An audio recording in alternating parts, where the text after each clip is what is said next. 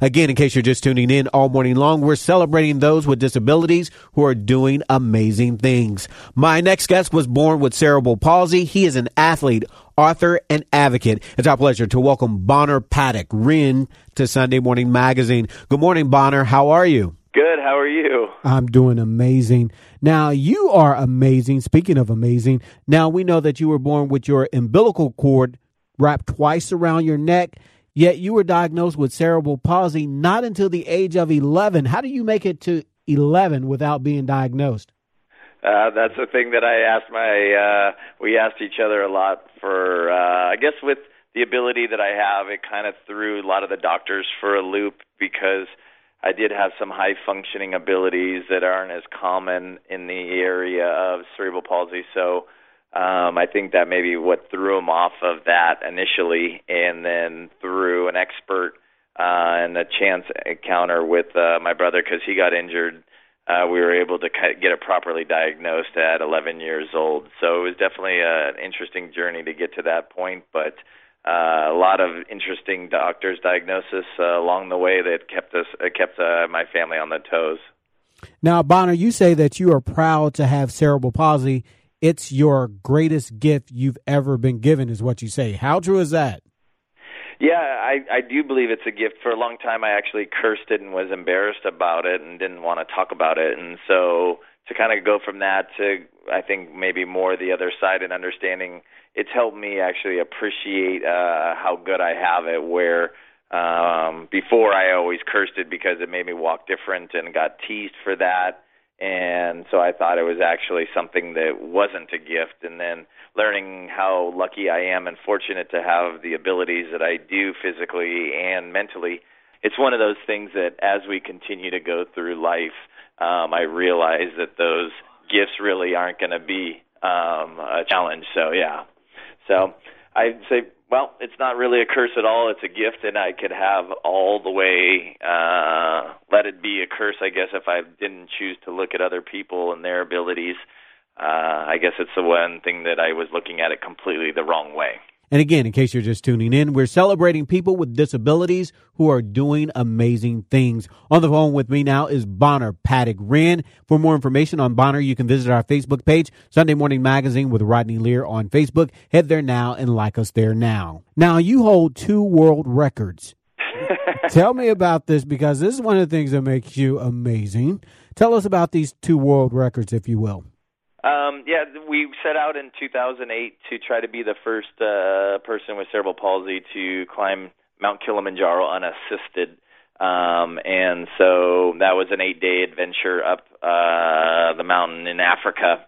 And it's also kind of where the foundation idea was born as well. And then the second one was in 2012, was the first person with cerebral palsy to finished the Ironman Kona in the World Championships in Hawaii. Wow, look at that. So that's awesome. What kind of training goes into accomplishing those things? Not to mention that, you do have cerebral palsy, the limitations are things there that you had to deal with. What was that whole training process? Because you don't just walk up Kilimanjaro. You got to do a lot of working on, and that was kind of my challenge, was I had to redo my nutrition and relearn how to work out better and focus on the muscles that I avoided a long time, because I think sometimes people can focus on the things that they're strong at, but avoid the things that we're weak at, or that we're afraid, or that we have fear or trepidation. And so both of those world records actually went straight at things that I feared or that I was very physically or mentally weak at. So I really had to focus on the areas of my body that, like, the CP affected. So those were my legs and my core. So I really had to develop and have a lot of special people, as I call them, that were experts in those areas, develop workouts for me and trainings for me that wouldn't impact me greatly and injure me, because injuries come a little bit easier, it seems like, with CP and everything in those types of events that I was trying to do. So it's walking that fine line of pushing your limits in the trainings, focusing on the areas that you're not very strong at or afraid at or not good at, but also not going too far because it takes us a long time to recover from our injuries, as well as we're a little bit more prone, I think, to injuries because of the stiffness and everything else and the lack of moisture in our muscles. So the cramping and all those things that happen so easily for us can cause some pretty bad, injuries and everything like that while training. Now, you wrote a book called One More Step. You say writing the book was very therapeutic for you. Explain that. Yeah, it's one of those things that I didn't think it would be so difficult, and it actually really helped me realize that, okay, I went and did a couple unique physical accomplishments with Ironman and Kilimanjaro, but the things that I actually really needed to work at and that I apparently was avoiding was actually healing a lot of our mental pain and emotional pain. And so the book actually went right at those things because we had to talk and bring up things that either I had forgotten but some other family members or friends remembered, or that I was really apprehensive of talking about. So it actually brings up the difficulties that a lot of us potentially don't know how to deal with traumas like those in our childhood or other times, don't know how to deal with them, and then we kind of put them aside or hope they go away or whatever else. So it was really, it was way harder than Ironman and Kilimanjaro combined because it goes into this emotional world that I really had to heal and try to deal with a lot of these things that I had forgotten or, didn't really want to talk about because they'd still cause me a lot of pain and everything else and hurt. So having to deal with all of those things, that's why I said that. And again, in case you're just tuning in, all morning long, we're celebrating people with disabilities who are doing amazing things. On the phone with me now is Paddock Rinn. He was diagnosed with cerebral palsy at the age of 11. He is the first person with cerebral palsy to climb Mount Kilimanjaro unassisted. He is also the first person with cerebral palsy to finish the Ironman competition. So you say something that was really interesting to me. You say that for 30 years, you spent your life blaming others. Yep. Tell me Absolutely. about that. That's deep. Yeah, it's one of those things that when you don't want to look inside and see how you actually are the ones that are involved in making these decisions and saying that no matter what, it ultimately, the responsibility, in my opinion, of our lives is we're in control of our own lives, and how whatever's going to happen to us, it's how we react to it. And unfortunately, for the first 30 years of my life was a lot of blaming others and things that I thought I didn't have, when I was looking at it per se in a very different way. I blamed everybody else for my problems, thinking it was someone else's fault, that they weren't there to tell me how to do that, or they weren't there to, help me along with this, or whatever it was. And it became a kind of a cycle that once you start doing that, you never really want to look at yourself and truly have an understanding of life as, okay, these things have happened to you. How best can you kind of work through them, put them behind you, and move forward? But you're not really taught that. Most aren't taught that and how to deal with things like that. So, you follow a lot of patterns and everything else that you learn, and then if nobody's there to kind of help correct you or guide you in a positive manner, you continue to go down that road, in my opinion. And so until I was learning and having more people in my life that helped me build a better pathway and deal with those types of things, for 30 years I was pretty much per se ignorant or not willing to look at those things as my faults or my problems or everything else. They were everybody else's, and I was expecting apologies and these things and waiting for them when most of the time they're never going to come because they're doing the same thing and dealing with the same stuff, and I didn't understand that for a long time. So let me ask you this. Again, you were born with cerebral palsy. You were diagnosed at the age of 11. Yep. What is it that makes you decide within yourself that I'm going to climb Kilimanjaro, I'm going to be an Ironman? What is it within yourself that makes you want to do that?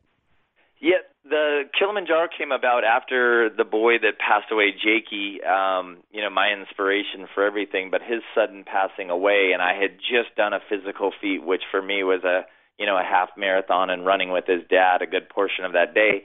It was literally after he passed away that night and I got the horrible news the next morning that I was like, okay, well, I'm going to run that same race next year, but I'm going to do the full marathon. And it just was, a light bulb went on because we were able to raise so much money and people were so interested in that it really initially was, okay, this is an avenue that is going to help me talk about having CP and it's also going to be a way for me to raise money and help other people with CP. So initially, it was literally those two things, and I started loving the attention because people, were looking to me as like an inspiration and everything else, where I didn't really feel like I was that type of person for up to that point. So for me, it almost became impersonal. I enjoyed and started really saying, okay, well, if I can do all these things, then maybe there's something more and greater I can keep doing in the physical department. And so it was mainly physical-based because I really wasn't on the mental side yet, but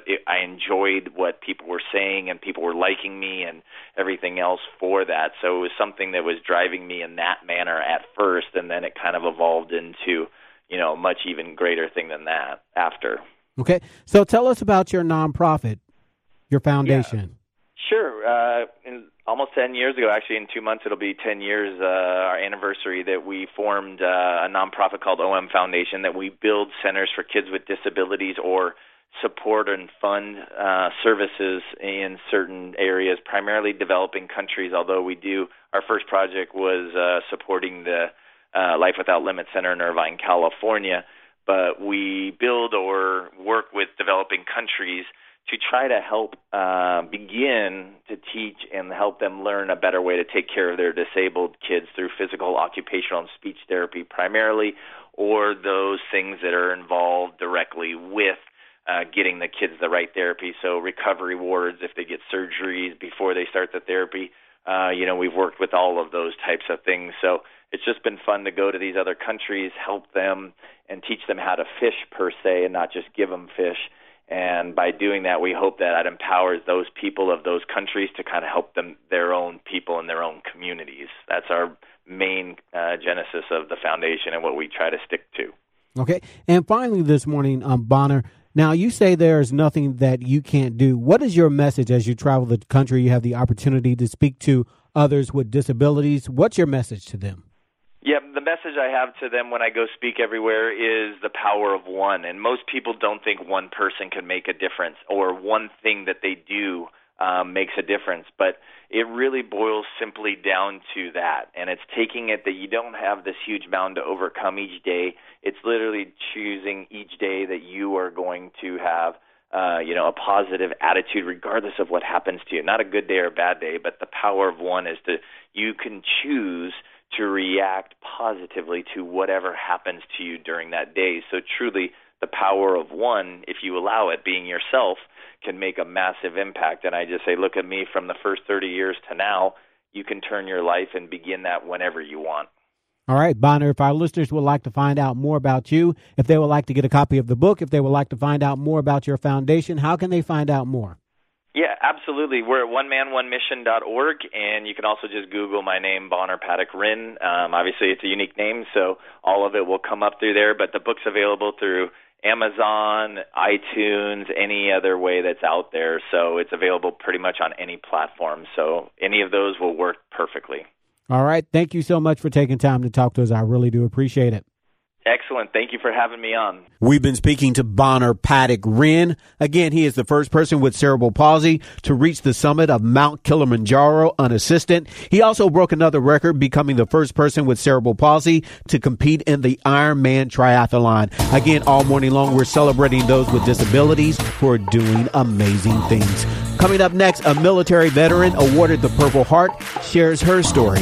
That's coming up next as Sunday Morning Magazine continues right after this. More to come.